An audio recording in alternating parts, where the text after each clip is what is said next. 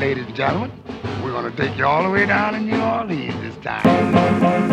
Competition is on. Competition is on. Competition is on. Competition is on. Competition is on. Competition is on. Competition is on. Competition is on. Competition is on. On the paint. On the paint. Like an old school weapon. Competition is on. Competition is on. Ladies and gentlemen, welcome to another edition of Hard in the Paint with David Grubb, and I am glad to welcome back for the second time author and Pelican superfan, the one and only Angie Thomas. How are you doing today? I am great. Happy to be here. You know, we're right at the start of a new season, so we're still at an exciting point. Optimism is high. Reality hasn't kicked in yet, so good. You know, last year we got through preseason. The Pelicans were 5-0, but it was a much different feeling then, because at this point, last year going into the same team playing Toronto, we were just about to hear Zion Williamson's getting knee surgery and was going to be gone just for 4 to 6 weeks, which ended up actually being 2 to 3 months, and much different timetable. But that changed everything right out of the gate. Yeah. Clearly things have changed since the bubble ended and they came back from Orlando and you got to see these 2 preseason games. What were your first impressions just from watching what you saw so far? Well, I had to, kind of control the enthusiasm because I'm like, it's preseason. We saw last year, preseason, they swept. It was awesome. Everybody was on a high. But I think the big difference for this year, it kind of goes back to something Griff talks about all the time with the team. He says that they're a sum of their habits. And in the 2 preseason games, I saw better habits. I saw much better habits. I saw better defense. I saw better control of the ball. I saw purpose, and that's where I'm getting my optimism from. I think this season will definitely be better than last. I will say every time they play, I'm sitting there praying like no injuries. But I'm seeing bits and pieces of things that give me a lot of hope and show improvement.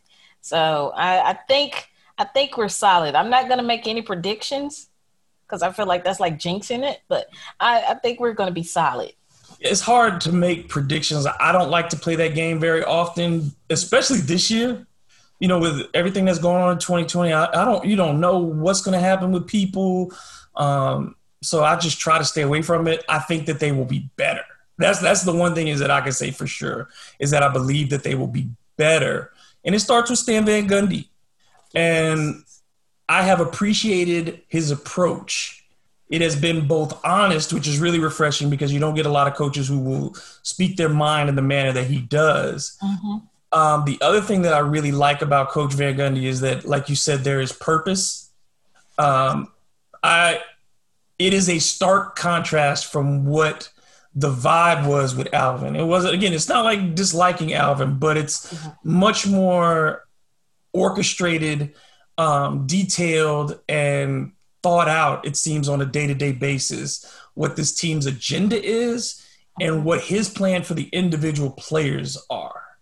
Yeah, absolutely. Absolutely. And, again, like you said, that's nothing against Gentry, but for a young team like what we have, they need like a game plan, like that's everybody knows their role, and just from what I saw already with Coach Stan and the way the guys were playing, but more importantly, the rotations. Like he said something in an interview where he said that at all times, either Zion or Brandon will be out there on the floor. And I was like, oh my God, we have smart rotations. Like, oh my God. And he talks about, doing rotations based on the opponent and what's going on at the game during that time. And I'm like, this is so different than what we used to. Again, I'm not trying to, come down on Gentry or previous coaching staff, whatever, but it is definitely different. And for, again, a young team like we have, and considering how crucial their development is, this is a great sign. This is an absolutely great sign.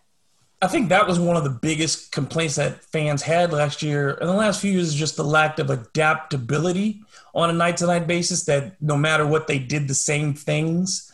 And for this team to learn the game of basketball, that strategy of focusing on what we are doing against this particular team. Oh, we may run more this night. We may go inside more against this opponent. We may do these things.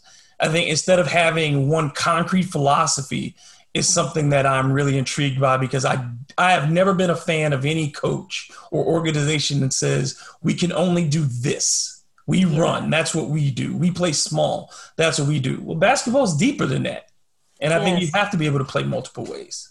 Yes. And the deeper you go in the playoffs, the more you have to adjust and change. Like, that's what one big problem was for Milwaukee. They kept with the same, and Coach Bud wasn't changing things to adapt. And that's why they got the quick exit that they got. So I'm not saying we're going deep into playoffs this season, but, in the future when we do, I'm glad to know, okay, we have a coach that knows how to adapt and change. Because if you're playing a team in multiple games, they're going to figure it out quick. Yeah. So, it's a relief.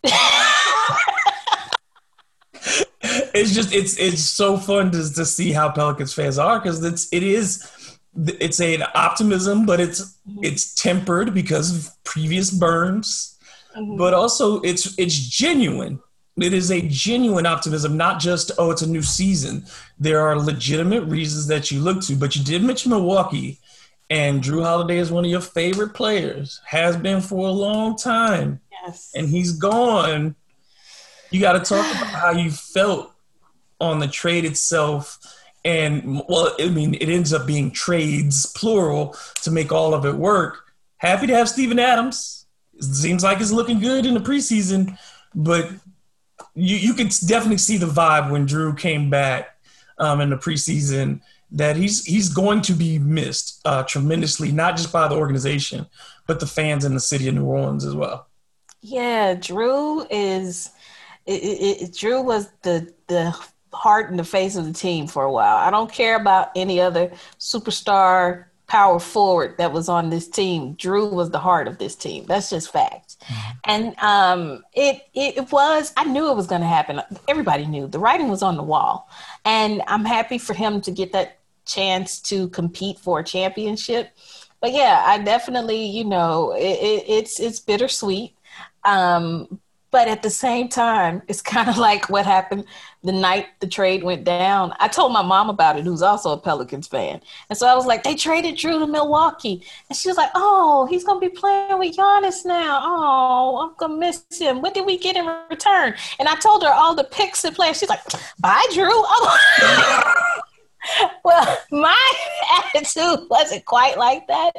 But I will say that Griff and Trajan, they made it much easier to swallow that pill with everything they got in return. That was quite a bit for Jrue Holiday. And it was funny to me to see on social media how everybody for months now has been saying Drew's like the most underrated player in the NBA. Then when we got all that for him, he's worth all of that. It's like y'all just said. But I think the great thing, though, about Jrue is that he left an impression on our guys, and he set a standard for our young guys that are still here. And I think if for nothing else than that one season that they had with him, and then probably the relationship they'll continue to have, it's going to affect the way that they not only approach basketball, but they approach the organization and the fans and the city of New Orleans. So, Jrue left a lasting impact, I think, in more ways than one. The fact that he is donating the rest of his salary from 2020 to African-American businesses and community groups is great that he did that. Mm-hmm. But I want to see an owner do it. Yeah, that's my thing. I'm tired of hearing about the players and people clapping for the players and you're not hearing about the owners. And that is the part that is just driving me nuts about 2020, is that we've kind of gotten into this thing now where all the stuff from last season has been let go. All the things that the NBA talked about, all the activism, the NFL let it go. Everybody's let it go. And so when Drew does this and it's all of a sudden it's back in the circle, it's just on Drew. Nobody's having the broader conversation anymore. And I'm kind of worried. I won't be shocked, and you wouldn't be either, that if the momentum dissipates, but at the same time, it's discouraging to see that everybody kind of got caught up in it and was so excited. And now it's just, oh, well, the election's over. Let's go back to business as usual. Right. And I knew that was going to happen. I think a lot of us knew that was going to happen. And it's definitely disappointing because the unfortunate thing is they won't start talking about it again until another Black person loses their life at the hands of police brutality. And it should not take that. This is an ongoing issue, so it should be an ongoing conversation, and there should be ongoing action. I want the owners to do more. I believe that they can and they should do more. They have so much power and influence. Every single owner in this league has power and influence, and they should be held to the fire for that. And again, I appreciate what the league tried to do itself. And I appreciate the players who spoke up and spoke out and are doing things. But again, I think they were looking at in the wrong direction. Yeah, I think everybody was. When it's on them, you can't put no. That. And as you said, it's not about the money in as much as it's about the power and influence. And yes. The players do not have that at all. They can't get into those spaces. And that's the part that I think the owners, and they know they don't have to. That's the thing, is that people will write the headlines about the money. And they'll be like, oh, look, such and such paid Walmart layaway bills. Oh, that's fantastic. Mm-hmm. That's great for the moment. Don't fix the problem. No. The problem why they had to have stuff on layaway in the first place. Mm-hmm. Let's fix the problem. We keep dealing with the symptoms, but yeah. We will get into that probably a little bit more when we talk about the book, because I do want to talk about the new book. But to get back on the basketball part of it, you talk about that young group. Hopefully we'll get a full season out of Zion Williamson. He looks so much just grown up. I think that's a big part of it. Going from 19 to 20, adding another year of life.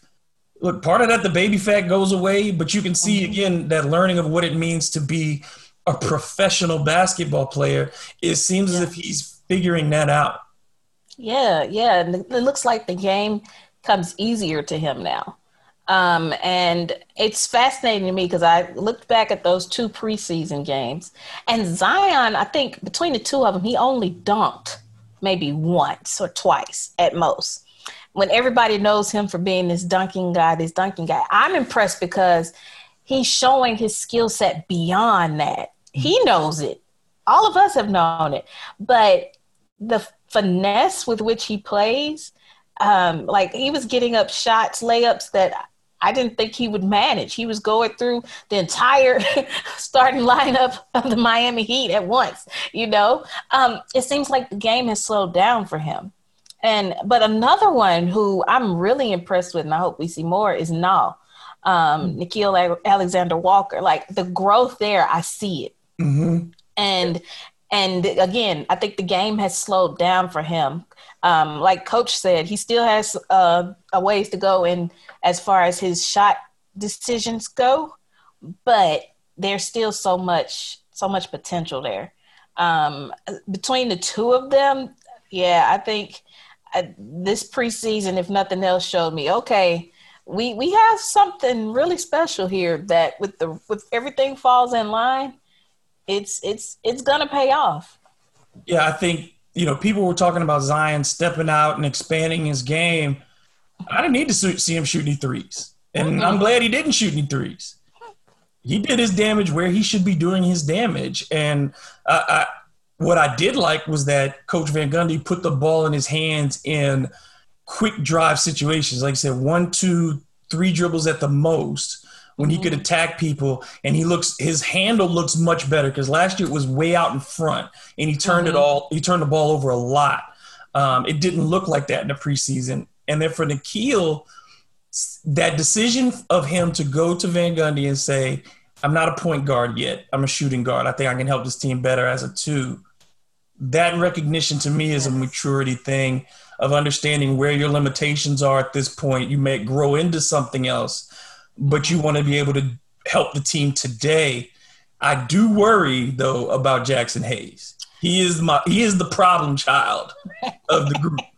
He's that kid, incredibly talented. You know, every classroom has one. Guy's smart, has all the gifts, but just won't pay attention in class. And it's like, that's the thing with Jackson. Is like, all the gifts are there. He's been touched. He has all the things you want in a big, but it just doesn't seem like he gets it yet.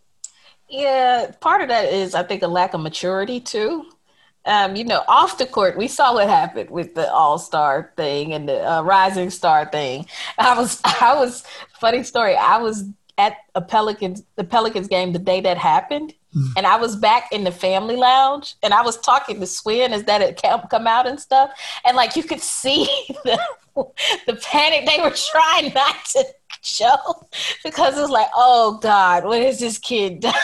Like, the whole vibe, like on the back and towards the locker rooms, it was just, everybody was like, oh God, what has this kid done? Like, it was hilarious looking back on it. But I think he has some maturity. He has a ways to go in his maturity, and it'll show in his game too. I didn't hear from him the kind of growth that I even heard from Nickeil in Nickeil's interview. Mm-hmm. And again, that reflects in how you play. Now, I think Jackson has all the potential in the world. Like, I think this kid is phenomenal, has the potential to be even better. And I'm concerned too. I'm concerned too. I don't want him to feel as if, well, this works for me, so I'm just going to keep at it and not expand his game. So it's going to be interesting to see how that plays out, specifically under Coach Van Gundy. And then too, the influence that Steven Adams has on him, because Derek Favors, great guy, but he doesn't seem vocal. No, he was not. He doesn't seem like the mentoring type. No. Whereas I think Steven Adams will give him that, that push and that mentorship that he needs. So the only hope is that he listens. Yes. And he's either going to listen or he's not going to play. Because that's the thing with Van Gundy is like, if you're not going to defend at the very least, if you're not going to be where you're supposed to be, it's one thing to fail. But if you're not going to, run your assignments correctly, I think that's the thing. And I think Jackson needs that. He needs to be pushed to a level of, this is what it takes to be an NBA player. Last year, he could get away with that because everybody thought, well, it was his redshirt year. Mm-hmm. Well, no. You're pro. You're getting paid for this. It doesn't matter if you were redshirt or whatever, what you think or not. You think you came out, you got drafted in the first round. Yeah. You got to come out and play. And I think that's the thing for Jackson is that I'd rather see him not worry about, you can see it. He wants his dunks. Mm-hmm. And that bothers me. That one conversation that he had with Brandon Ingram was like, well, I was open over here. No, don't worry about that. Get offensive boards. Create your opportunities that way. You'll get lobs in transition. You'll get them back doors every now and then. But right now, get offensive boards, get defensive boards, block shots, and get putbacks. If he can do those things effectively night to night, he can grow in that role because you have, like you said, Steven Adams to do it for you 30 minutes every night. Right. And the thing is, dude, don't focus on dunks when you are now the king of almost dunks. Like, the universe is trying to tell you something, baby. Don't put all your energy and focus into that. Every time he does, they could be amazing dunks, and they just don't go. And I think it is the universe's way of saying, this is not what you need to focus on. It's not going to reward you for your lack of discipline. No. Ain't give him candy. No candy. No candy. You got to eat your vegetables first. Boy. Grab those boards. Better get that broccoli, boy. Exactly. Get that broccoli and that protein. Then we'll worry about dessert. Come on. I love that. I love that. And I love Steven Adams is one of my favorite people to cover. Interviewing him is a joy. Like, he's, again, brutally honest, and he does not suffer fools lightly. And I think that's something that this locker room really needed to balance it out. To have JJ was the only guy last year who really did that. Mm-hmm. And now to bring Steven Adams as a vet to come in and say, yeah, physically he's tough, mentally he's tough, and he's not a guy who's going to be concerned with his numbers at the end of the day, but teams are better with him. And I think a lot of these younger players need to learn that it's not going to be the digits that you put up, because Steven Adams is getting $17.5 million in this extension to be a 12-10 guy, not a 20-10. But it's all the little things that he does. And I hope that these players learn the nuances of the game, because he is a master of the in-between, of the things that happen from the pick to the basket, from the moment the ball comes off the rim until the defense is started. He is so good at all the subtleties of basketball. Yes. So hopefully those habits rub off on Jax especially. It's going to be fun, though, to watch him and Zion, just that physical presence between those two. That I don't want to drive the paint on those guys. No, that's a wall. Yeah. If you talk about got his wall, that's the wall right there. That's it. And I'm those two together. And you saw it in the preseason. People talk about spacing, and I keep telling people all the time, spacing is created in many different ways. It's how you move. All these things. And we saw there was no trouble in them facilitating things offensively with both Adams and Zion on the floor. No. And I hope it continues to shut some people up. The league has become such a 3-point shooting thing, but y'all, there are other ways to win games besides shooting threes. It's not the only way. And we got to see, I loved seeing the pick and roll between Adams and Zion. Like, it was a thing of beauty. And I'm thankful that Griff and Trajan don't listen to social media on constructing the team. There's a reason they have the jobs that they do. They get something that we don't. They see something we don't. And I see how having those two on the court at the same time is beneficial to BI even. So yeah, it's spacing is, like you said, it can be achieved in multiple ways, and we're seeing that already. Let's talk about BI. He has the look. Mm-hmm. Like it just seems he came back from this abbreviated offseason, and from the first minute of the first preseason game, even in the preseason when they were practicing, he just has the look of a number one guy. He is willing to embrace that burden and that responsibility, and it just seems like he's very comfortable in it this year, which is a big jump to make from being a guy on a new team to being the guy who's probably now the unquestioned leader of this group. Yeah. And his second preseason game was not the best. Mm-mm. But here's what I say about that. I'm optimistic because I know that nobody is going to be harder on Brandon Ingram about that than Brandon Ingram. And that's the kind of guy you want as a leader. You want somebody who recognizes, okay, this was not my best. I got to do better. I owed my team better than that. That's his whole attitude. And I'm seeing him come into himself as a player, and as a leader. And you see it not just on the court, but even just how he's been doing even on social media and stuff. He recognizes, okay, I got this max contract. With max contract comes max responsibilities. And I think that's probably one of the best things that could have come from the Jrue trade, because suddenly the training wheels are off and it's like, all right, who's the leader here? Because Jrue was that for that whole last season. Mm-hmm. And if we want BI and Zion to really have the keys to this franchise, that means they got to step into these leadership roles early, specifically BI. And that for me, that makes that contract beyond what he does on the court. It just makes it worth every penny, because it affects how he plays and how he sees the game and how he sees the team. it affects his entire mentality. Like, I mean, of course, we see him smiling in pictures now more than we ever saw him smile before. I mean, the kind of money he got, I would. But it's obvious, too, he recognizes, all right, this is not just a check. This is a role, and I better step up to the plate and take this team wherever it needs to go. The other guys who came with him, of course, Josh Hart, Lonzo Ball, they're both in this position of waiting for their extensions, and Lonzo was always the hottest topic. You know, people Clutch today said that there wouldn't be an extension, and I'm not surprised by that they wouldn't sign the extension before. That they want to go into restricted free agency. They want to see what the offers are. I don't blame them for that. Same with Josh. You know, it's like you look at what the money is out there, and there are going to be a lot of teams this offseason that have a lot of money coming up.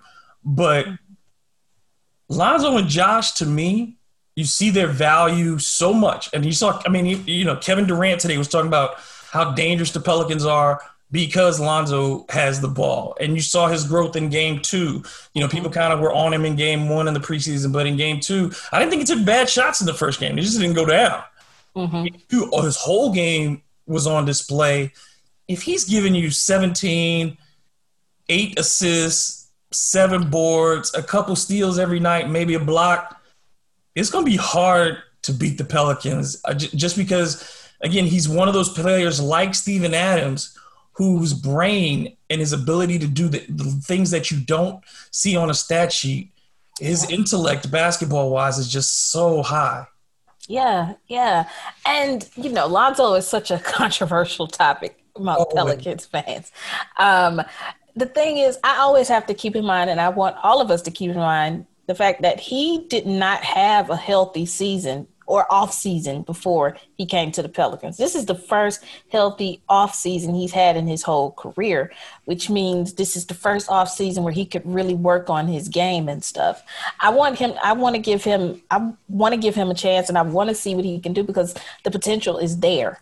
I want Lonzo to be great. You know, I absolutely want Lonzo to be great because that makes the team great.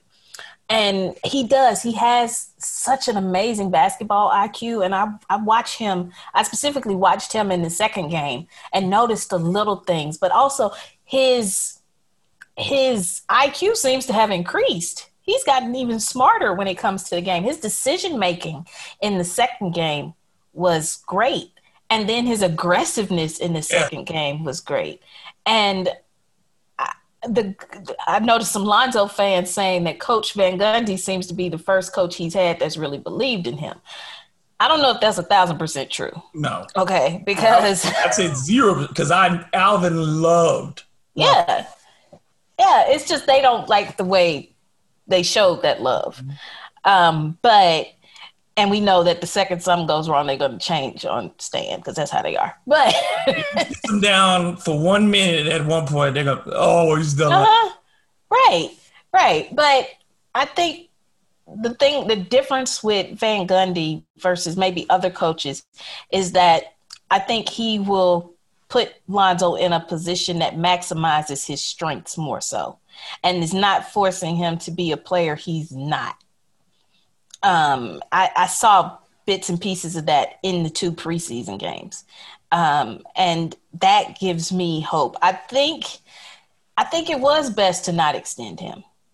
I'm interested to see what kind of offers he gets out on the market. Mm-hmm. But I'm really interested to see how he does this year. It's very apparent that BI's MIP season inspired him. And I say, hey, if you want to go for most improved player, go for it. Absolutely go for it. Please do. I want you to get it. Go for it. Earn that contract that you actually want. So I'm glad they didn't because it's going to light a fire up under him to be even better. Yeah, I think his growth potential and Stan, one of the things that I thought that he does very well with Lonzo is he is giving him more confidence in the sense of, you know what you can do, but I'm going to provide to you this area for you to operate. Mm-hmm. And I'm going to create these opportunities for you because that's still not something that he always excels on his own. in just generating that on his own. So it's like Stan has put in some sets, like you said, that create aggressiveness for Lonzo, and then his confidence in his body now. Like you said, those years of not knowing if his ankle was going to hold up or if his body was going to take a hit and he's going to get hurt again. I think now he's much more confident in that he can take the pounding if he goes inside. And then now that his shot has improved, if he has to go to the free throw line, he's not scared to do it. And those things, I think people forget how this is not just performance. This is all mental. It is not just physical muscle memory. It is very much mental, like anything else. And I think when we get into these things with athletes, we just expect them to do it because they have and not understand what it takes to get to that level. Yeah. It's a lot. Most of it is mental. I was doing a cycling class earlier, and my the instructor said your mind is the strongest muscle you have, and it's fact that applies to basketball players too. I can only imagine what it did for Lonzo's psyche to deal with the criticism while in LA, then the trade rumors while in LA, the injuries. Then coming to New Orleans and, being in this new situation and not being seen as the same guy that you were seen as when you first came into the league, seeing all the hype die down, so to speak, seeing people call you a bust before you've really even gotten a chance to thrive. So I can only imagine. And I see his confidence coming back. And that's a big factor of it. He smiles too now. You don't usually see Lonzo smile like last year. He smiles more now.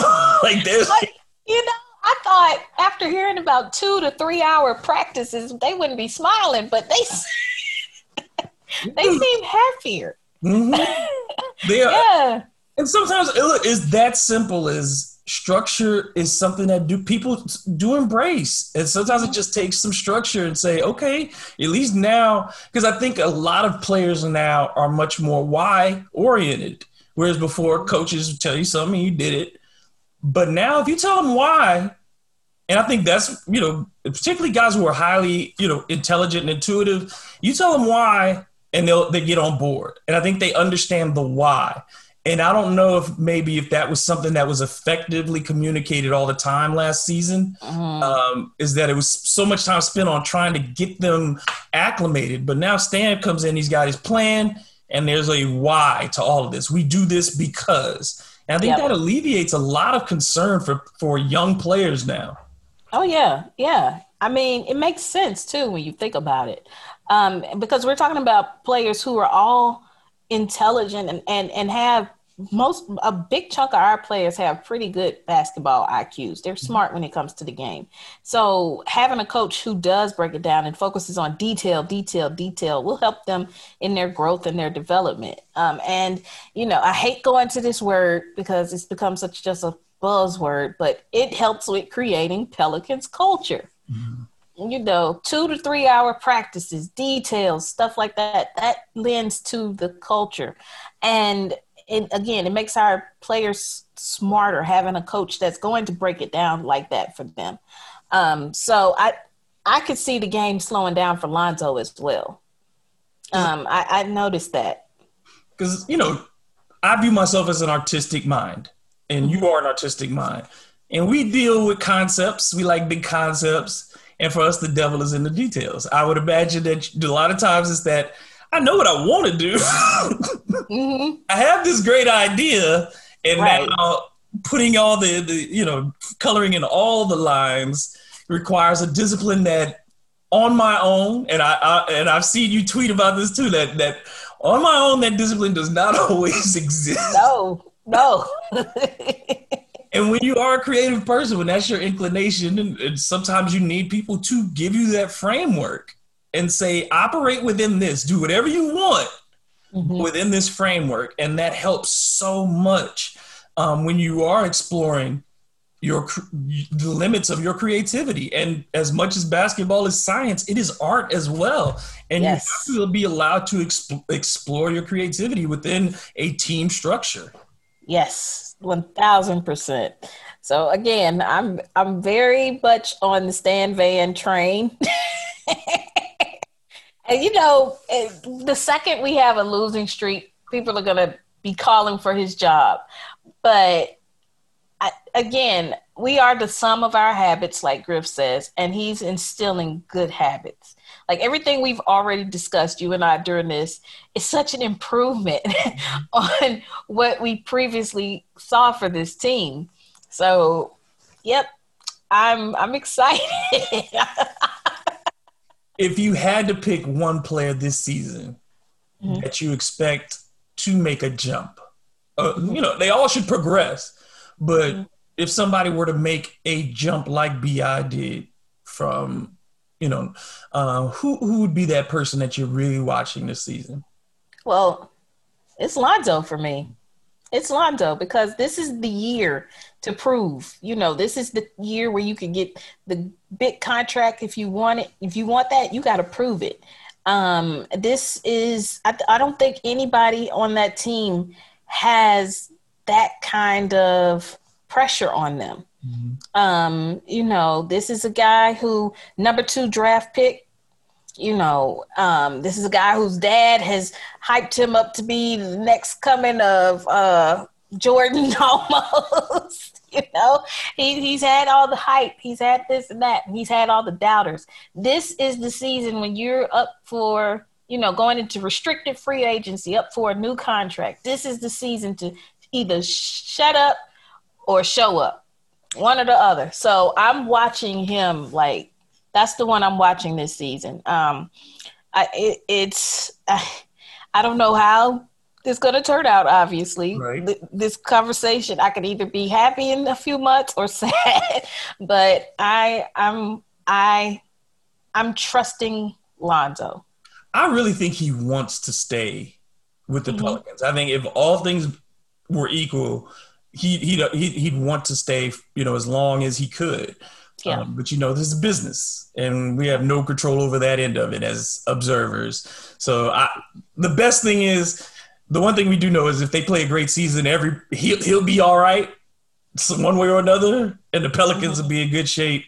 That means that the Pelicans had a good season if he had a great season, most likely. Yes. So yes. I'm looking for that.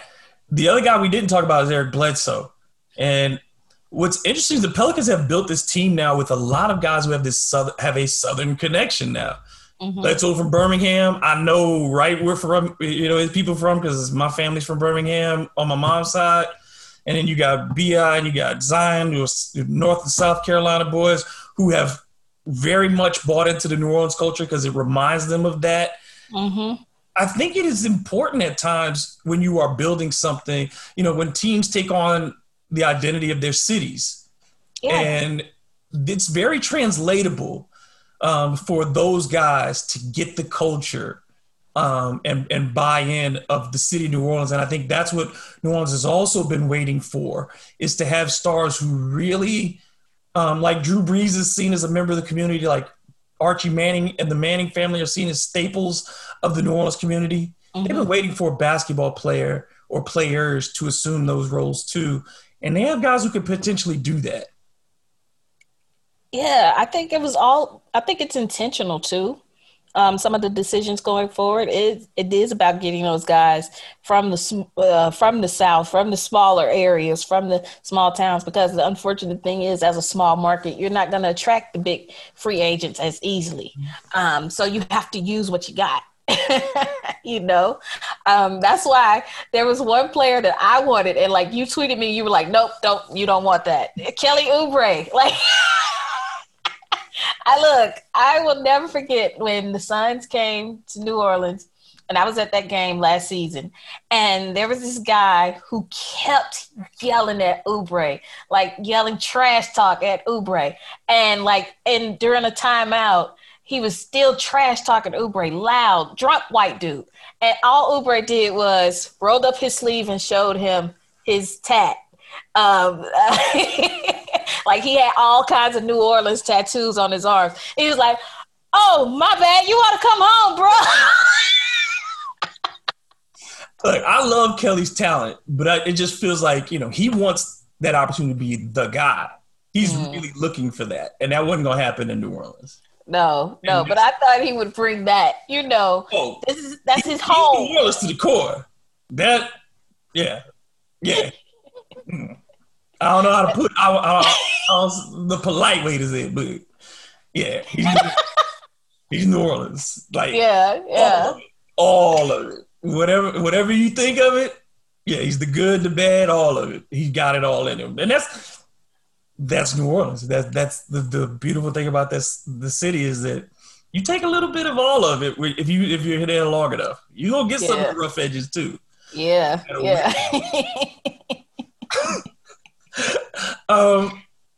Limited attendance this year at the Smoothie King Center. Mm-hmm. How many games are you going to get to go to? I'm not sure yet because I'm in Mississippi and it's a 3-hour drive, and that's going to be 6 hours altogether. And the problem for me is, do I feel comfortable staying in a hotel?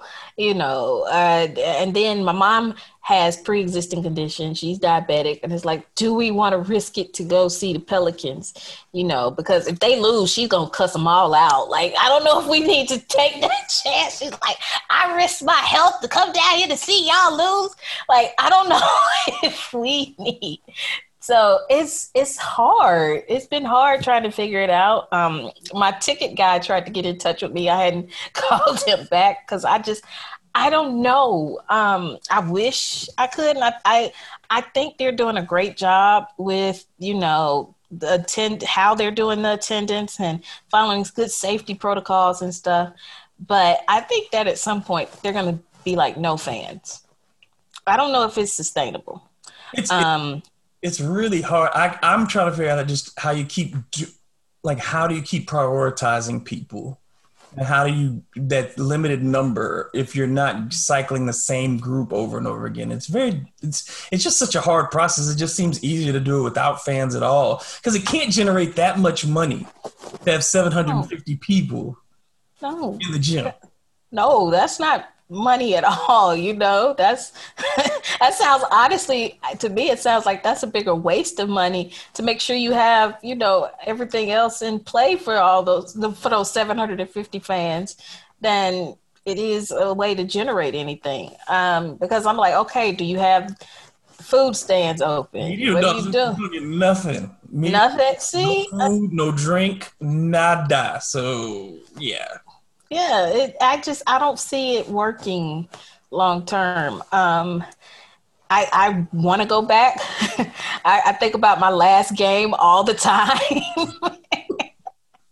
My last game they played, that was the game where they lost to the Timberwolves. Oh, yes. And my seats are near the visiting team side. Yep. And I was cursing and mad. And the dudes from some of the coaching staff on the Timberwolves were laughing at me because I was so heated. And I started cursing them out. And my usher was like, no, Angie, stop. No, don't make me have to put you out of here. And so that was my last experience in the Smoothie King Center. So if nothing else, I learned. You gotta get that. You gotta sage that out. You gotta sage that experience out. Yes. You gotta get on your Kyrie. And you need to get so I gotta go back. I gotta go back and get rid of all that bad juju I put in the air. Come on.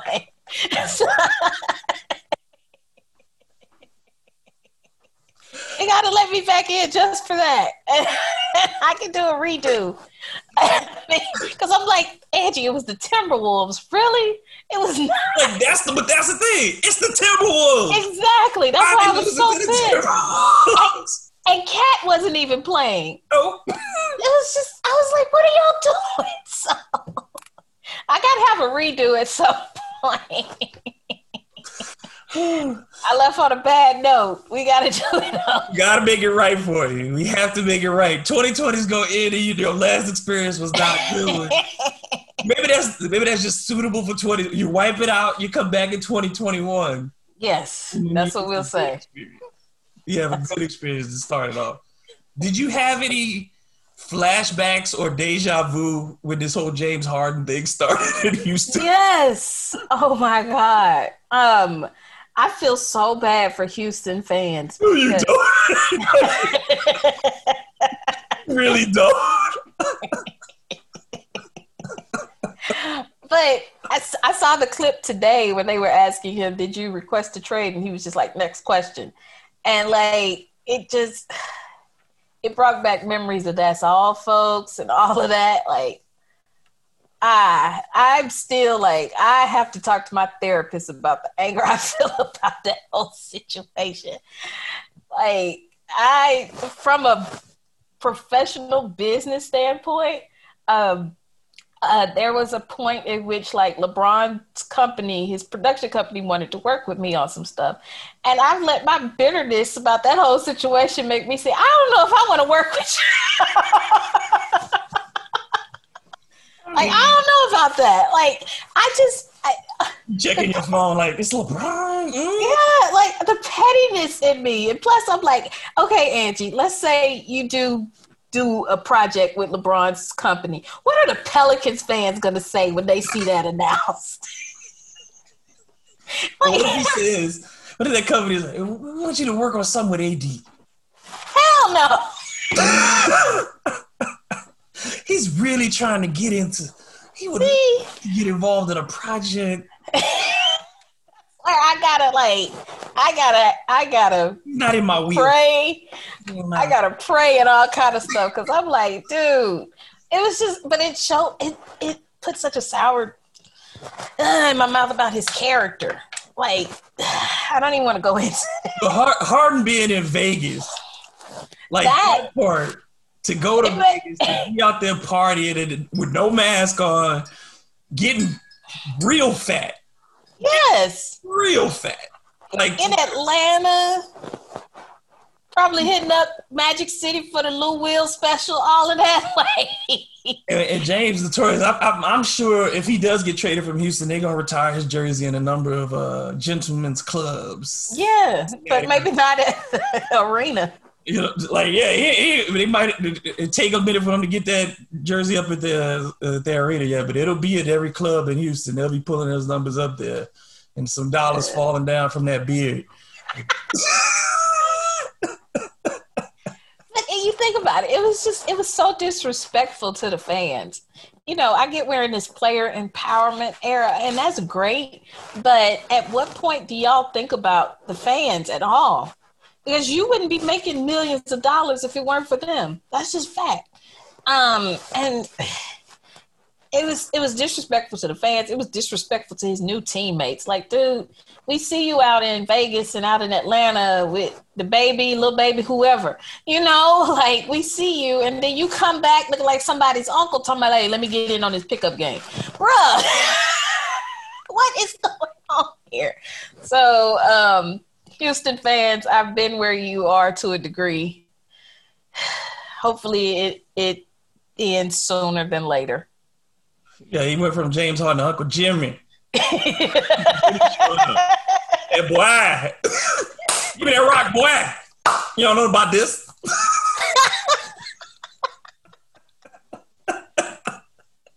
Dude, between the legs and shoot that shot and let it go. Go back into the house. Oh, it's going to be interesting to see where he ends up, though. I'm curious. There were some people who were saying we should get him, and I don't want that. Please, God. And everything if you take him in any team, and you have to change your whole system to work with a dude that wants to hold the ball for 15 seconds. Mm-hmm. No, we can't. We should not. He might be the least enjoyable great player to watch ever. Like him and Karl Malone. Yeah, and I think that's a big reason why it's so hard for them to find a trade. He drives everybody away. You the only dude drive every star away. Like, he make Dwight Howard look good now. Like, everybody, Dwight couldn't have been that bad. He driving. You don't like Chris Paul. You don't like Russell Westbrook. Dwight might have been all right. Dwight may have been okay. Maybe Dwight. We gotta go back and talk to Dwight. See how he's doing. Oh. Before I let you go, though, I want to talk about the book. I have to talk about the book. So your new book comes out in January, but you can order it right now, right? Yes. Concrete Rose. It's the prequel to The Hate U Give.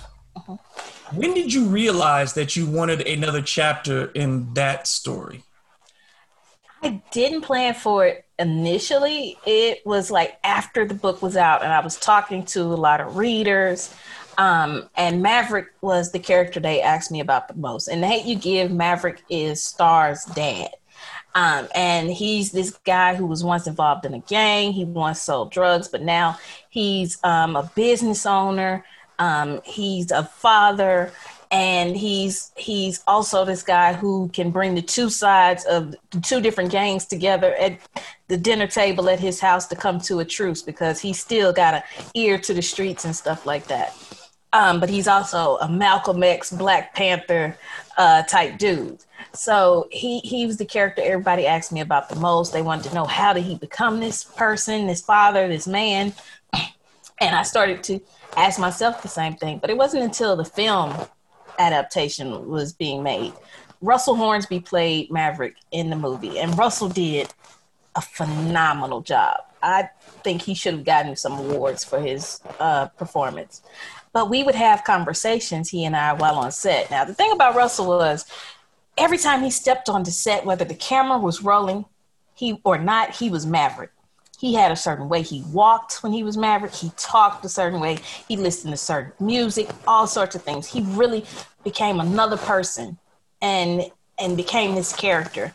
And we would have conversations, and he'd ask me things about Maverick that wouldn't necessarily make it onto screen, but it was things that would help him in tapping into the character more. So he was like, so what was his relationship like with his mom? And I know, you said his dad was incarcerated. How was that for him? What was his relationship like with this cousin that's mentioned in the book? And talking to Russell and coming up with those answers on the spot, I was like, maybe this could be a book. So I decided to write it not too long after the movie came out. Because for one, I wanted to answer those questions, but two, I wanted to write a book to show that a Black father is not a unicorn. Mm-hmm. Young Black men turning their lives around are not unicorns. It's more normal than people want to think. But I wanted to show, it's normal and it's possible. I wanted this to be a love letter to Black men. In a world that often does not give y'all that, I wanted to give you that in the form of this book. So I'm really excited about it. What made it real in writing? Because, people, it's fiction, it's the product of your imagination, but it's grounded in reality. Mm-hmm. So how do you in that process turn these into real people? Mm-hmm. I draw inspiration from real people, real communities and environments I know. Maverick has bits and pieces of my grandfather, bits and pieces of cousins, bits and pieces of Tupac in him. And then the neighborhood where all three of my books take place, Garden Heights, it's loosely based on the neighborhood where I grew up here in Mississippi, in Jackson. So there are people there that inspired characters in the book. It's all about crafting a world that you feel like you can step into any single day. And that was so important for me. And to do that, you have to put people that you see every single day. So it was about making it as whole as possible, but also creating a young man that I see, that I know, that I grew up with, and showing his struggles, but also his joy and his strength and his beauty. Is so often not seen in mainstream media when it comes to Black boys. I was just thankful, if nothing else, they gave me a cover of a Black boy in a do-rag surrounded by rose petals. Like, you don't see that. But there's something to that. And it's so representative of what I wanted to accomplish with this book. Show the beauty in this young man, because it's beauty that I see every single day. And like you said, there's so often these young men are thrown away and just assumed because of their circumstances and their adaptation, really in survival mode to live in these circumstances. But from a masculine perspective, how do you tap, they always talk about how do white folks write for Black folks, how do men write for women. when you're drawing from those things, you're still drawing from an external perspective. So how do you have those conversations or things to make sure that it's authentic to that male perspective, though it's being written through your eyes? Mm-hmm. For me, the most important thing is, one, respect the identity I'm writing. I have the utmost respect for Black men. And so by having respect for Black men, I wanted to write a character that was an authentic mirror as much as possible. And to do that, that meant talking to Black men that I know, having the conversations, letting them read it and tell me, nah, sis, and being okay with being wrong and being willing to listen and change. I think that's key with any writer who writes something outside of themselves. Respect who you're writing about and listen to those who identify with this character when they tell you this is wrong or this is okay, or maybe you should work on this a little bit. So that was a big one for me. And also reading works by Black men helped a whole lot too. Reading works by my contemporaries. Like there's an author named Jason Reynolds. Mm-hmm. Jason writes children's books for young kids to teenagers. He's a Black guy and he's a phenomenal writer. And I love every single thing that Jason writes. And I've read his books. I read Kwame Alexander, another young adult author. I read Walter Dean Myers, a classic young adult author, who wrote a phenomenal book called Monster back in the day. Yes, okay, yes, I know that book. You know Monster, yes, Mr. Walter Dean Myers. I read that. So I had to read what had already been done, watch movies even that had already been done from the perspective of young Black men, and talk to Black men and young Black men especially, and let them read it and get their point of view. Because if I'm going to write this, that's the least I could do. A lot of times I've seen a couple of things where people will try to pigeonhole and call it, and because it's for young audiences, that it's somehow just into a box. Mm-hmm. But plenty of adults are reading your books. Plenty of adults are feeling something from these words. I know you. Are you just trying to write good work, and it just happens to fall into that category, or is there some? Because I see things like, I just look on the internet, how to write for young audiences. You throw that stuff out and just say, I'm writing what I'm writing. Yeah, I do. And that's so important for me, because a lot of times if you listen to stuff like that, it's going to limit the way you write. And it's gonna, sometimes people come off as being preachy, or they're talking down to the reader. I don't want to talk down to my readers. I want to talk with them. Here's the thing about teenagers: they can smell inauthentic things a mile away. If you aren't authentic with them, they know from jump. And I have to have as much authenticity in my work as possible, even if it makes adults uncomfortable. So I'm going to write about real things. Concrete Rose deals with teen pregnancy, teen parenthood, and teen sex, because these are things teens deal with. And I would be doing them a disservice if I shied away from it to a degree. Now, is there a way to do it so that my book isn't banned by every single school district? Yeah, but they're still going to ban it. They're still going to ban it. I know this. But yeah, I just try to write good stories for them. And the beautiful thing is that I'm learning that good storytelling, it connects with people, whether they see themselves in the character or not. I did an interview recently with the BBC, and they had a book club, and this older British woman called in, like 60-some-year-old British woman. She's like, "Oh, I just love The Hate U Give." I'm like, wow. I never expected that. So good storytelling goes a long way.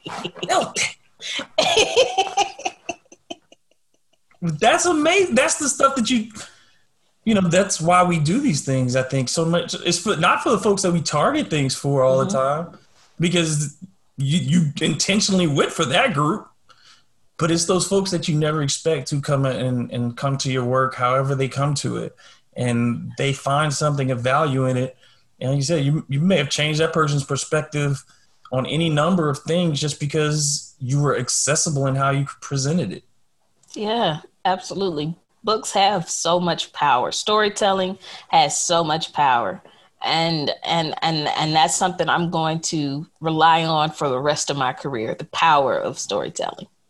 So please, before we wrap up, tell folks how they can pre-order it now, and just I think the release date is January the 12th, I want to say. Yes, January 12th. You can pre-order from Barnes and Noble, Books A Million, Amazon, wherever you like to get your books, you can pre-order it. I prefer if people get it from independent bookstores, because right now, with all we're dealing with, small businesses are suffering. Jeff Bezos does not need your money like that independent bookstore a couple of miles away does. If you call them, they will put a pre-order in with no problem. If you don't know of one, I could tell you of mine. Lemuria Books here in Jackson, Mississippi. They ship and they're doing signed copies. I will sign a copy for you. You can call Lemuria or go to their website, Lemuria Books. Google them. I don't know the site off top, but they will ship to you wherever you are. So try to support independent bookstores if you can, because we cannot lose that institution in our communities. It's so important in so many different ways. So support independent bookstores, and you can pre-order from them. Yeah, my daughter to this day, she still loves just walking the aisles. Sometimes you just got to go let her go and walk the aisles and see what she finds that catches her eye. And Barnes and Noble ain't the place to do that. I mean, look, again, it's not a knock on Barnes and Noble, nothing like that. Sometimes you got to find what you got to find, but there's something intimate about being in a store that's just a bookstore. There ain't no cafe, there ain't no music, records. It's just books, and there's something just it may seem silly and romantic, but that smell, that vibe you cannot recreate it. You cannot recreate it. It's one of a kind. And even just holding a book in your hands, there's something different about it.